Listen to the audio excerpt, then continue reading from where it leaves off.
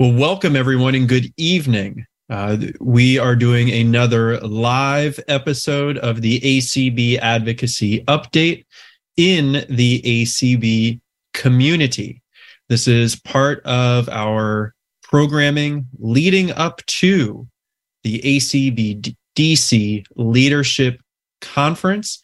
Registration is still open. There is still time to register. Registration closes on February 28th. So if you are joining us live this evening, that is tomorrow. So there is still time to join us for this year's leadership conference. We will kick off with the virtual portion on Saturday, Saturday, March 4th, and the in-person portion on Thursday, March 9th. Hi, everyone. I am Clark Rockfald, ACB's Director of Advocacy and Governmental Affairs, and I am joined by my colleague and co-host. I am Swatha Nandakumar, ACB's Advocacy and Outreach Specialist. And thank you to everyone joining us in Zoom tonight in the ACB community, as well as Clubhouse and streaming on the ACB Media Network. As we mentioned, this is part of the program leading up to the Leadership Conference, where we are going over and previewing this year's legislative imperatives. So last Thursday, we touched on the Exercise and Fitness for All Act, and we will be doing more legislative imperatives tonight, tomorrow night, and Wednesday. So without further ado, to give the overview of another one of our legislative imperatives, the Medical Device Nonvisual Accessibility Act. Please take it away, Swatha Nandakumar. Thank you, Clark. So this imperative is the Medical Device Nonvisual Accessibility Act.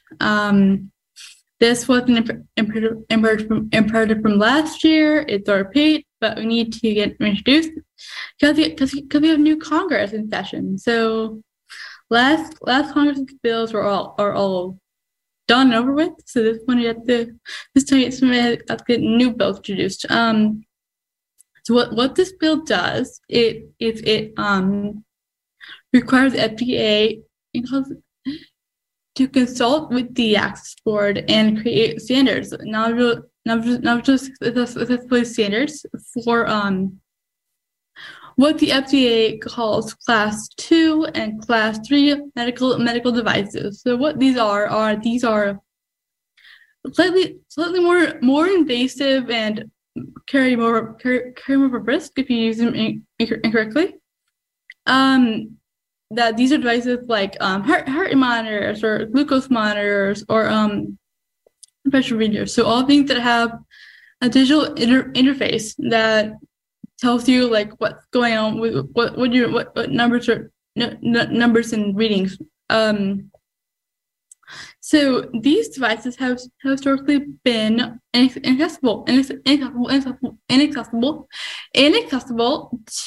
blind folks and deafblind folks and visual folks because they do not have speech output or tactile markers or anything that kind of make it accessible for a blind person to use. So this bill was introduced not last year, 21 by Jen Schakowsky in the House, and it had no Senate companion, but it was bipartisan. So there was over 60 co-sponsors and from both parties, so both Democrat and Republican sponsors.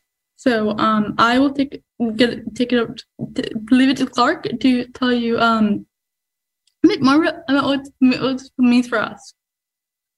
Thank you so much, Swatha. And I just want to highlight a couple things here. Yes, this was a bipartisan piece of legislation. So both Democrats and Republicans went on the record supporting this legislation in the House of Representatives, saying that this is important. The Food and Drug Administration must create accessibility standards for remote diagnostic and durable medical equipment. And I apologize before for not recognizing the listeners and the audience members that are joining us by listening to the Spanish language feed for tonight's community event on this legislative imperative. So thank you to our Spanish listening audience as well. And as we talk about our audience members, we want to talk about why this is important for our members, whether English or Spanish speaking. Many people in the United States who are blind, low vision, and deafblind also have additional either chronic or comorbid health conditions. We see this a lot with working aged adults in the United States who have diabetes as the leading cause of blindness for people in this age bracket. And this is also diabetes being a condition that disproportionately impacts people of color, such as people with Hispanic heritage, who may be more likely to be listening on our Spanish language feed. In addition to diabetes, we have older Americans that have age-related vision loss who may have other chronic or comorbid health conditions as well. And we know from data from the Centers for Disease Control and Prevention that people who are blind and low vision, in addition to diabetes and obesity, are more likely to have high cholesterol, high blood pressure, hypertension, and heart disease. So this is why it's so important that these medical devices and remote monitoring equipment are accessible for people who are blind and low vision. If these other chronic and comorbid conditions were not bad enough, we just spent the last 2 years in the middle of a pandemic where going out and about and taking trips to the doctor's office became more dangerous unto themselves. During this time, we saw rapid growth in the adoption of telemedicine and virtual doctor's visits. Many of these visits and appointments are done in conjunction with home and remote monitoring equipment that relays information to our physicians, to our doctors. It's important that people who are blind and low vision have the same independent and private access to this equipment, to these medical tools, as the rest of the population, so that they can be used safely, they can be used effectively, and that they can convey vital and necessary information to our care teams.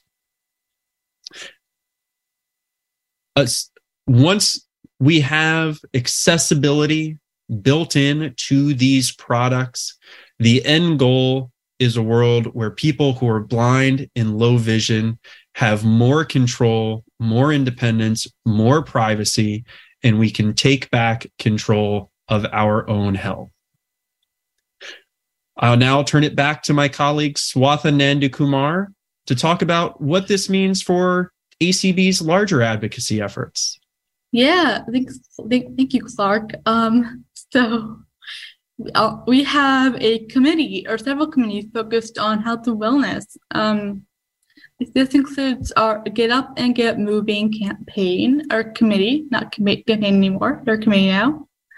Also, our committee that deals with advocacy services and information access. Those all, have been on the front lines of encountering the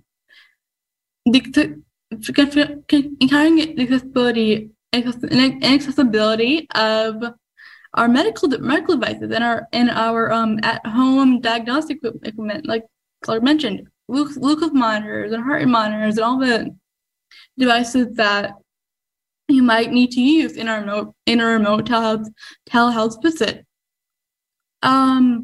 We also have an affiliate, ACBDA, or ACB Diabetics in Action, which advocates for and deals with people with diabetes and in addition to blindness. So this is not a new issue for any of them, and it's not an issue for any of them. And this bill is really kind of a great way for us to advocate for accessibility to be built in at the outset and not as retrofit. So this bill really promotes accessibility being built in at beginning stages of development and not at the end, like as the afterthought, as most things are.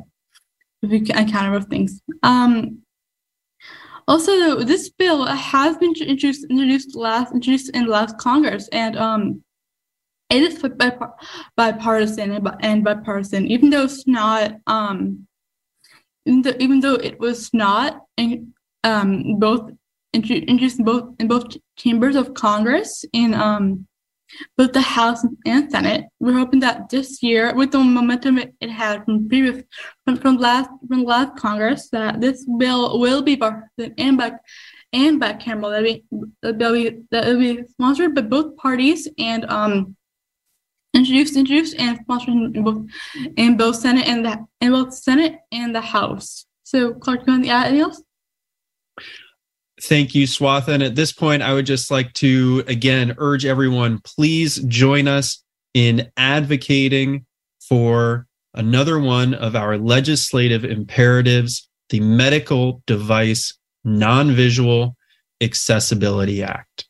Please urge your members of Congress to co-sponsor this important legislation once it is reintroduced in the 118th Congress. Like Swatha said, we are excited for this bill to be reintroduced in the House. We are optimistic with the work that was done. This bill will be introduced in the Senate and in both chambers of Congress. This must be a bipartisan piece of legislation. So again, keep advocating and support the Medical Device Non-Visual Accessibility Act. Yeah. So I think now we can move on to Q&A, right, Clark? Absolutely. So if we could ask one of our hostess with the mostest, Deb Cook-Lewis, if you wouldn't mind running through the options we have this evening for how folks may ask a question. Okay, we have the usual Zoom way of asking questions, and Travis Butler is helping us over there. So if you'd like to raise your hand in Zoom, Travis will call on you. And we also have the Q&A box, and I do have a question in the Q&A box. And I had to step away for a second to resolve a technical thing, so I may have missed if this has already been answered. But you can use the Q&A box as well. And so those are both available for you to do. And we have Clubhouse. So if you're in Clubhouse, Jane is over there for us, and we'll take questions in Clubhouse as well. So you got lots of ways to chat with us. And Mike, the question that I have over here in the Q&A box was from Ray, and he was clarifying whether Representative Jan Schakowsky from Illinois had introduced the bill yet, because this was his understanding that she would be doing that on February 21st. Great question, Ray. We have not seen this bill introduced yet by Representative Schakowsky. That was our understanding as well. We do anticipate this bill being introduced before the legislative seminar, which I can only say this so many weeks in a row before we're no longer before the seminar, but we're still hopeful it'll get introduced before the seminar and that we will actually have bill numbers that we can share for folks to advocate with. Mm-hmm.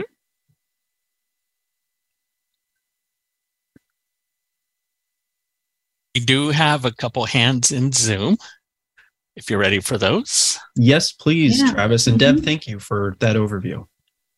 All right, the first is a phone number. It's 510 ending in 405. Hi, Dirk, and I heard from Berkeley. You say it's a bipartisan bill. Last year, how many Republicans and how many Democrats voted for it? I think it was 60 Democrats and 3 Republicans, right, Clark? Was that numbers? It was indeed. So a little lopsided, 60 Democrats and 3 Republicans in the House of Representatives. But you know what? We will take that.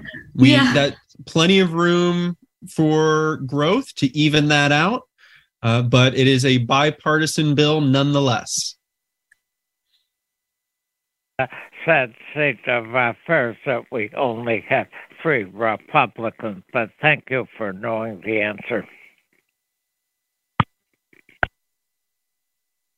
All right, next we have a phone number. It's a 715 ending in 443.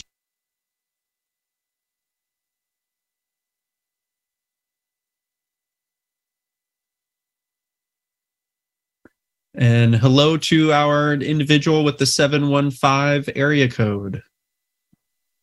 Hey, the first time I allowed him to talk, it didn't work. Looks like it did that time. Hello, this is Jennifer. I was having trouble unmuting myself. We can hear you now. Okay. I was talking to my grandma the other night, and she wants to know, she lives in a different state, but she wants to know what can she do to help us get these things passed. Absolutely. That's a great question. And Swatha, would you like to begin? Yeah, sure. So we are pushing for all of our members who are attending the legislative seminar to talk about this bill with their member of Congress via meeting. We can also call them or send an email. Some offices do email. So that number to call the Senate switchboard to get your office is 202-224-3121. And so if you call that number and tell them you're from let's say California and you want to speak to Representative I don't know, Rice. I can't remember it. But yeah, that one. So if you want to, and they will connect you to that individual and to the office. Or not the advocacy office.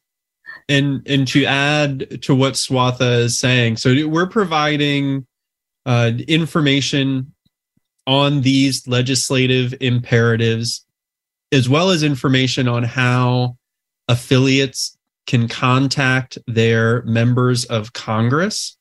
If you want to share that with your friends and family, by all means, go right ahead. If you are able to enlist the support of folks such as your grandmother, your neighbors, and they want to contact their member of Congress as well, telling them to co-sponsor the Medical Device Non-Visual Accessibility Act, that is great. That we need all the allies that we can get when trying to gain support for this legislation, this imperative. Is there a place where I could find wording to use to not only help myself if I were to call, but to help my grandma and anyone else who wants to help support any and all of these things that we are trying to get passed? Absolutely. So a couple options for you. On the ACB website, acb.org, you can find information for the DC Leadership Conference under news or top links. And on the page for the DC Leadership Conference are our legislative imperatives. You can also talk with the leadership of your state affiliate, because your state affiliate is working to organize meetings with your representatives and your senators. So they will have the legislative imperative information, and they'll be able to provide you with some guidance and talking points related to the legislative imperatives. And then last but not least, you can always email advocacy@acb.org, and Swatha would be more than happy to follow up with you to ensure that you have the resources and materials you need to conduct this outreach. Yes, Isn't that right, Swatha? Okay, Yes, I would do that. Thank you, Clark. Thank you very much. And then I do not have to attend this in person to make a difference. Is that correct? You could either attend or yes, we do virtual and in-person options, as well as your offices also have virtual and in-person options as well. So you can do whatever comfortable for you. And yes, unfortunately, you do not have to. You do not have to attend to be able to make a difference. Joining here tonight, you are helping to make a difference. So if after this conversation this evening, you want to run out and contact your members of Congress, please do so and go right ahead. We of course welcome everyone to attend the virtual and in-person leadership conference, but that is not necessary to advocate for these legislative imperatives. And one more. Oops, I thought she was done. Oh, that's quite all right. That was quite several questions there, so I think we're good to move on to our next person. All right, and I also wanted to ask if we have any more in chat or in Clubhouse. We don't have any additional written questions. All right. Karen, you are next. Okay, I hope you can hear me tonight. Yes. Yep. Beautiful. Are we also, I hope, wanting to make sure that this equipment is not only accessible, but accurate? Because we want it to be accurate, just like sighted people have. Absolutely. So Karen, the Food and Drug Administration already has rules and regulations in place for medical devices and durable medical equipment to be evaluated for safety and efficacy. Meaning they need to be safe for people to use, and they need to be effective. They need to be accurate, but they don't have rules for accessibility. Right. So any device that is being made accessible will also need to comply with the rules that are in place for safety and efficacy. A great question. Gotcha. Thank you. Thank you.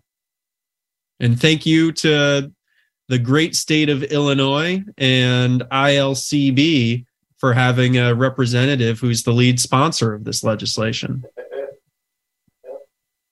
Yep. All right, next will be Beth. Okay, hello, Clark. Hi.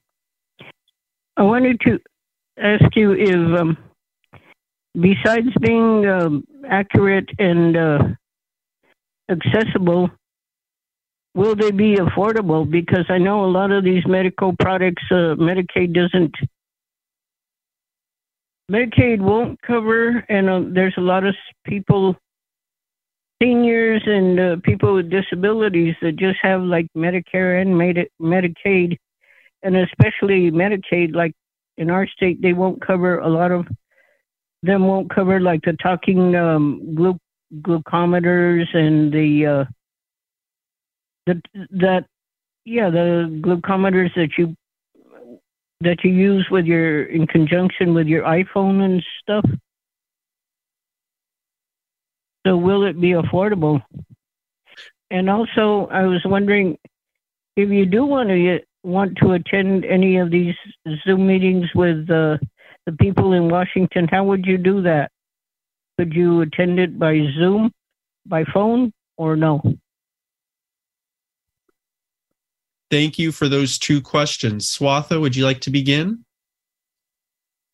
Yes. So this legislation only addresses accessibility, but we do recognize that affordability and coverage are issues that come up a lot. So, yeah, I think the push is now to get these agencies to cover these kinds of devices in conjunction with accessibility. But you're welcome to bring it up with your representative or congressperson, senator as well. So, yeah. Just to add, those are both important issues, right, Swatha? Both accessibility and affordability. But like you said, this legislation is specifically focused on accessibility.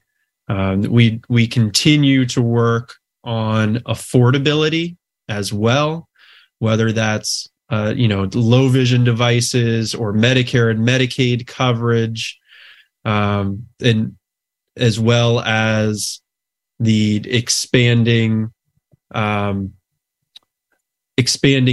and Medicaid coverage for vision, hearing, dental, things like that. But this legislation and this ask is specifically related to accessibility. And then Swatha, the second question on how to be a part of the meetings with members of Congress. Oh yeah, that question. So most affiliates are doing those meetings or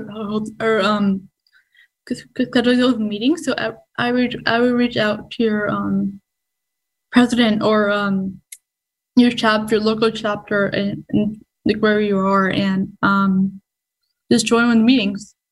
Or you can also kind of schedule your own meeting too. Exactly. Or a phone call as well. So. Yep, exactly. So if you want to participate with the American Council of the Blind as part of the leadership conference in the Hill meetings, just like Swatha said, contact your state affiliate and your local chapter and tell them that you'd like to be involved. They may have, to have an effective meeting, they may limit the number of members who are able to speak during a meeting with a congressional office, a member of Congress, or staff. But I'm sure that they would welcome the outreach and the help for coordinating and scheduling and attending these meetings. And as Swatha said, members of Congress are always there, whether you are reaching out on behalf of ACB or you are reaching out as an individual. So you can always contact your member of Congress, whether your representative or your senator. And Swatha provided the phone number before. If you want to call the Capitol switchboard and be connected directly to your representative or your state, or your senators for your state, different meanings there between state senator and U.S. senator for your state. And that number again, Swatha, is 202-224-3121. And we have this on several of our pages on our website too. Or our action alerts as well. So, yeah. All right, Travis. You also email us back if you need us. If you need the number again. So. Okay, just making sure. All right, Jane in Clubhouse, your hand was up, then it went down. Did you have somebody there?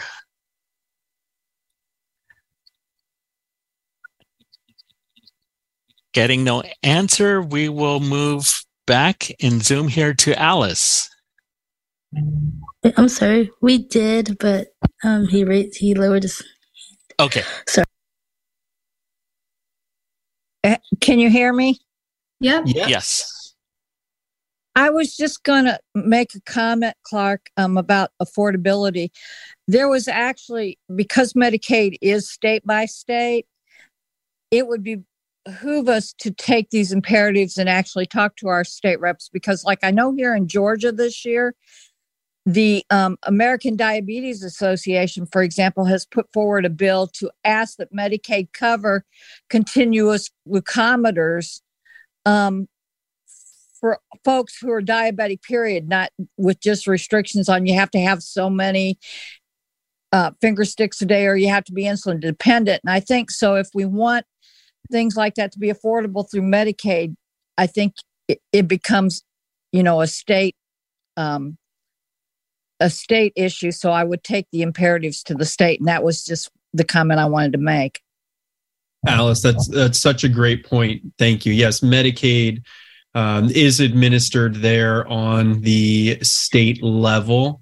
Many states or several states around the country have provided white cane coverage through state Medicaid. So that's a great example of durable medical equipment like continuous glucose monitors, where those items could be covered in terms of their affordability by the Medicaid program at the state level. So thank you for that, Alice. All right, next up, we have Mr. Ray. Good evening, guys. Clark Swatha.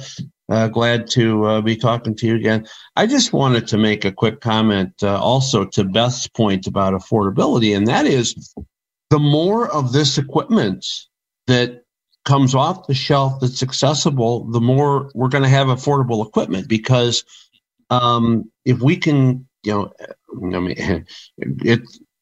the iPhone and other equipment and things, Apple and other companies have proven that you can develop affordable, accessible equipment off the shelf. And so the more equipment that we can make accessible out of the box, to Beth and others' concerns, the more affordable equipment will be out there, the more likely it is that insurance will cover it if you need that. And it's just going to make for a better situation all around. But what we need to do is get the equipment accessible and get that. It's required that be done. So definitely looking forward to work on this legislation. We've already got an appointment with our representative on the 13th to talk about it. And we've also asked her to be an original co-sponsor. So hopefully that will move the ball forward on this. And that's all I have to say. So Ray, before you go, being from Illinois, not only do you have senators that you hope co-sponsor this legislation once it's introduced in the Senate for the first time, but you also have representatives who we hope are more supportive of this legislation, while also being the home state of the representative who introduced the legislation. So what are some of the different conversations that folks from Illinois will be having? I mean, so certainly you'll get a meeting with Representative Schakowsky, the sponsor. How's that meeting going to be different than your other meetings? Well, we haven't actually said that we're going to do that yet. We probably will try to do that. One of the things, and actually this is something that people need to be aware of, is a lot of times representatives' offices will only take contacts through a lot of them you have to email to schedule, and they'll only take that from people in the district. So what we're going to need to do is get somebody in her district to actually make that contact for us. But what we will do with her, as opposed to Representative Budzinski, who is our representative, so what we'll do with Representative Schakowsky is we will go in, thank her for introducing the legislation, and just talk about, kind of to reinforce why it's important, what it means for people who are blind or visually impaired. Someone like Representative Budzinski, who is a new representative from the same state, but a new representative nonetheless in Congress, we're going to want to talk to her about why she should sign on as original co-sponsor of this legislation too. And this brings up another point too, Clark, and that is, and I'll be real brief with this. what we're going to have to get, because the House is Republican controlled, we're going to have to get Republicans to sign on to this bill to get it over the finish line. And so this brings up the issue that we've talked about in the past at legislative seminars before, about how you speak to different political parties, speak the language, and encourage them to support legislation. For Republicans, it's you talk about things like cost. It's going to be cheaper to have someone be able to be at home and monitor their own situations rather than having to always go to a doctor's office or something. You talk to them about privacy. No one wants to have to give personal, sensitive medical information to other people. So I hope that kind of explains how different representatives, you have different types of meetings. So for those of you that do get representatives that sign on as co-sponsors, you're going to want to thank them, but also reinforce why this bill is so important. And if you have pieces of equipment that you can take with you that maybe aren't as accurate as you'd like them to be or whatever, I'd certainly encourage you to do that if you are having an in-person meeting and you can demonstrate something, or even demonstrate something over Zoom. That's a good thing to do as well. And Ray, as somebody who works in the technology field, certainly more cost-effective for medical equipment to be accessible by design than retrofitted after the fact, correct? Absolutely. And this bill takes nothing away from the wonderful companies out there like LS&S and MaxiAids and others who have put out equipment. But we're a small population, guys. If every piece of equipment out there has accessibility built in that anyone who needs it can use, it's going to bring down that cost. And you're absolutely right. If we design it from the ground up with accessibility built in, it is much cheaper to do that. And I know Deb will agree with me on this too, than to bolt it on at the end.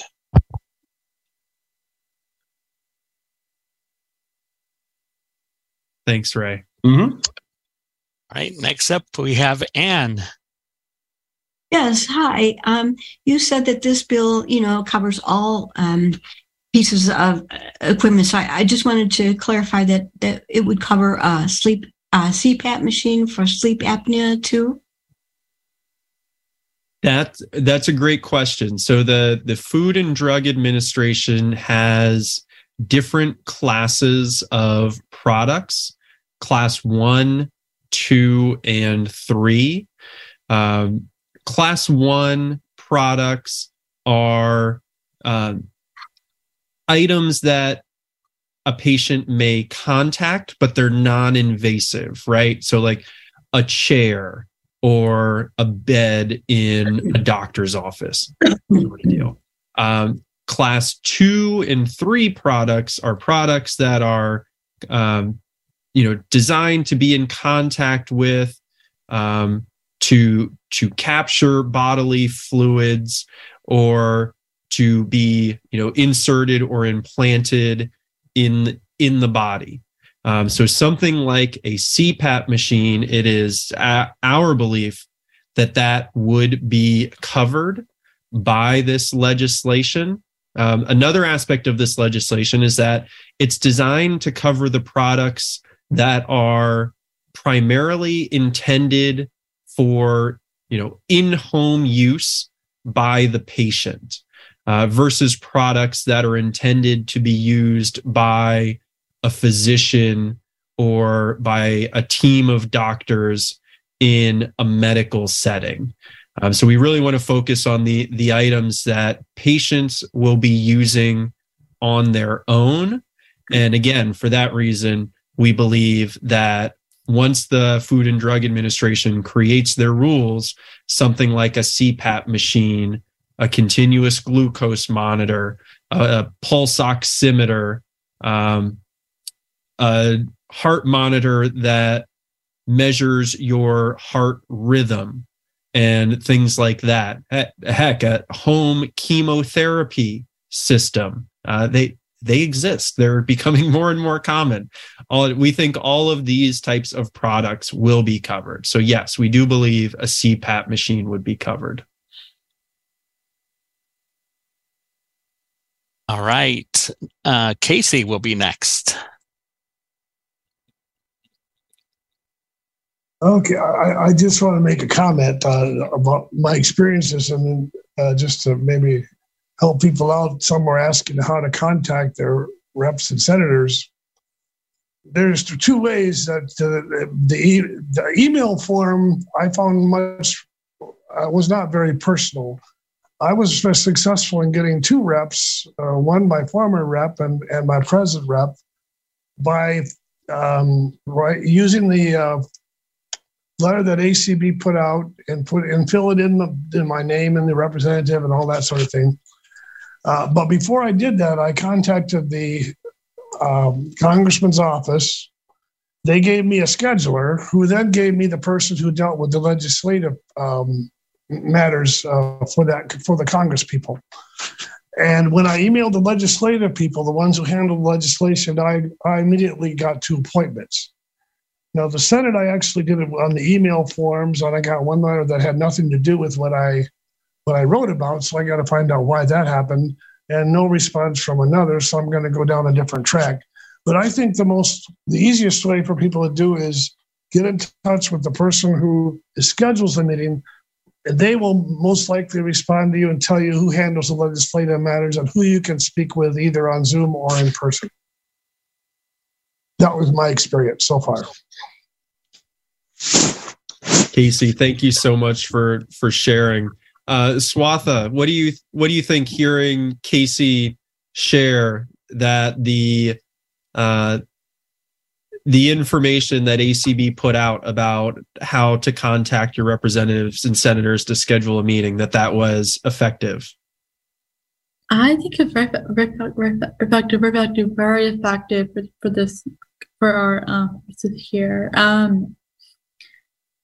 I would be happy to send that kind of template to anyone emails advocacy@ac.org and wants to or needs help in scheduling appointments. So you can reach out to us. Or Clark and I can do it. Can send you that kind of template. So.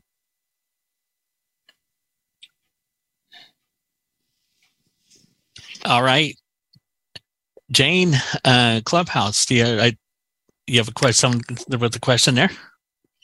Yes, we have Markia. You, ma'am. Hi. Sorry, guys. I'm writing, but so I just came in. I guess about 5 or 6 minutes ago or so, and I saw the topic of the room and was very interested. I have a 16-year-old with type 1 diabetes, and is this what I'm hearing correct, that I guess this act will make these things such as CGMs accessible? Is that what this is about? It's not, yes, Richard, yes, but it's not just CGMs. It's all kinds of medical devices that are invasive. Right. No, I meant. Oh, okay. Right. I meant something, as well as like CGMs. What about, the ketone strip monitors?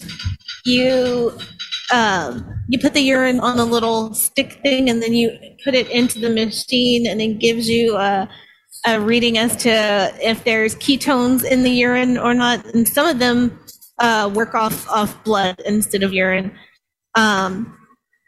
Would that be one of those things? So to that, I would answer, if that is an FDA approved medical device, then this legislation, the rules that come from the passage of this legislation would likely apply to that. Okay, awesome. Good, finally. Alrighty, well, thank you so much. Like I said, I just came in on the tail end, and so I was just trying to get a feel for the room and everything. Absolutely. Thank you for the question. Thank you for joining through Clubhouse and for your interest in the Medical Device Non-Visual Accessibility Act. And I have a question in the question box. Second question box question. Yeah. Right. Well, actually, it's the third because two people really did ask Ray's question. I just validated it, but it's good to have a question box moderator who can. That's right. You got to have one of these. Yes. So Donna asks, for this legislation, who would help developers determine what is accessible and how to get accessibility correct? Is that a role that ACB is playing in the legislation, or how will that happen? So the bill right now has it so the FDA would consult with the Access Board, and the Access Board is a governing body. I think it's a federal agency that does work on setting standards for accessibility. So, kind of through their experience in this, and through kind of comments and notice comments and kind of all of the input of a community and others, that these standards will be set. Yeah, we always set by them, so it will, work for accessibility. Yes, and the U.S. Access Board has existing expertise in this space. Certainly as it relates to the Section 508 requirements for the accessibility of technology used by the federal government. And those standards incorporate the Web Content Accessibility Guidelines. So that's a baseline, right? But when we get into the medical equipment space, there's going to be some learning that needs to occur, not only by the Access Board, the Food and Drug Administration, but also the companies that are involved. And some of that learning, as Swatha just said, will take place through the rulemaking process of notice and comment, where the public, companies, organizations like ACB, and individuals can weigh in with their thoughts and opinions. But then there will also be ongoing advocacy work like ACB is currently doing, as well as other organizations, to engage directly with these companies to help inform them what exactly people with disabilities want and need, what people who are blind need, because I think we can all agree we are better off when organizations like ACB and our members are involved with these companies, involved in the design and testing process. We typically get better results than when somebody brings us a finished product and says, "Hey, look what I did for you. Aren't you happy?" It's like, well, did you actually talk to anyone who's blind? Okay, well, let's take this back to the drawing board. So yes, I think there's a lot of opportunities for education and learning, and certainly a role for ACB to be involved in the rulemaking process, but as well as direct engagement with these companies. All right, next up we have Mona. You may unmute.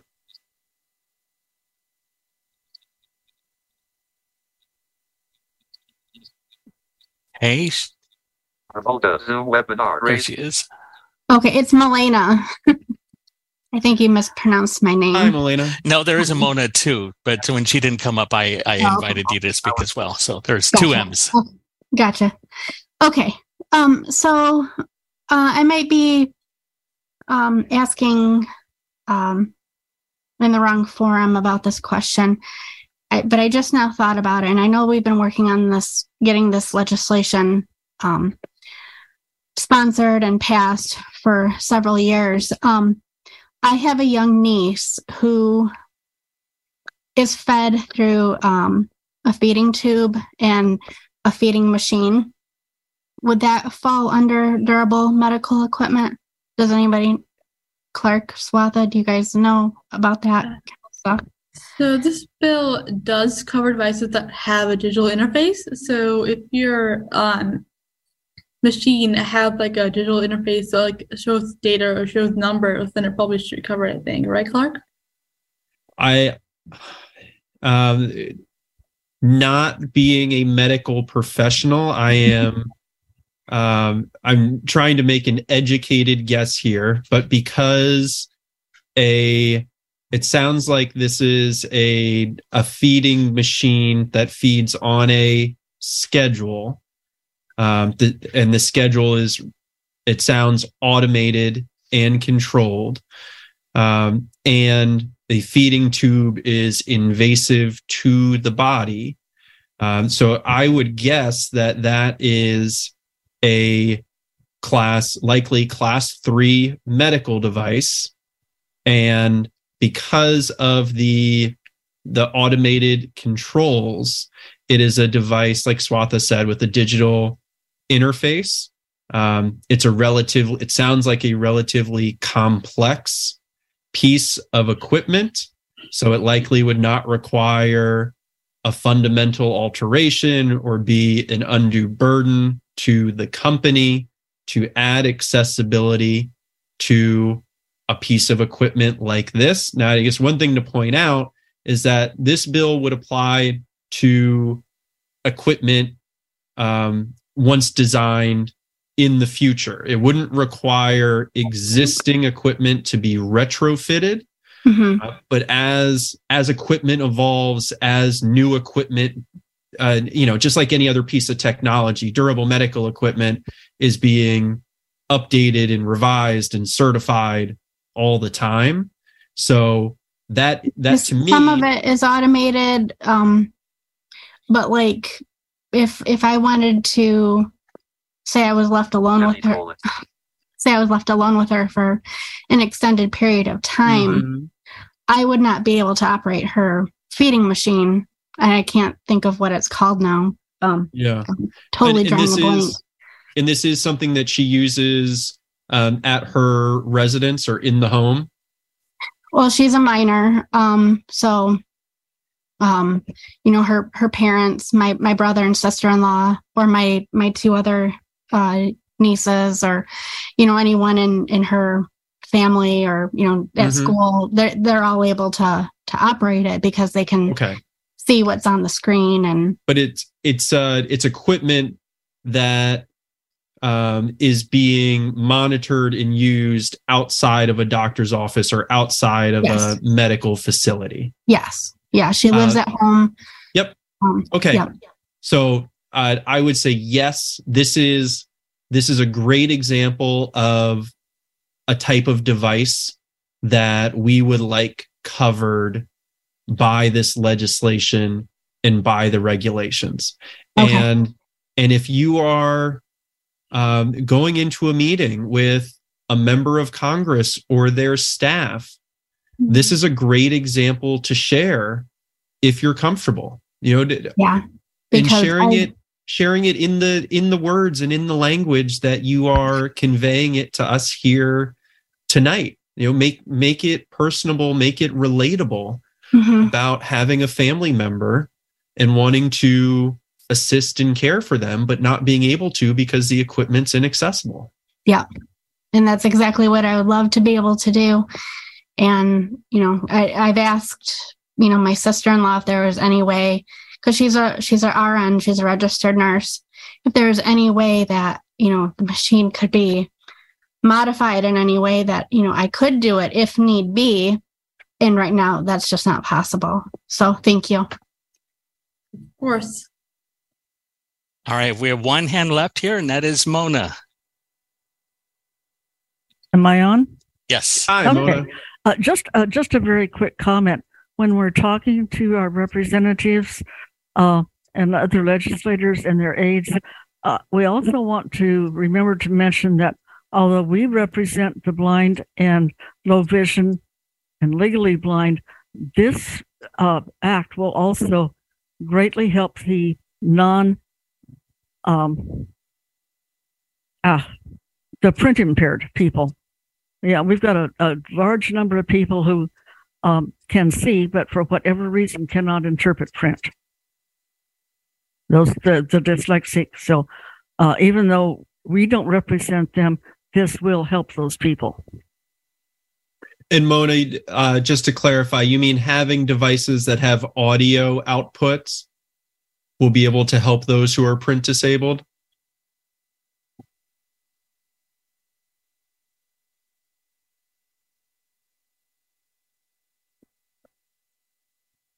I think we lost Mona.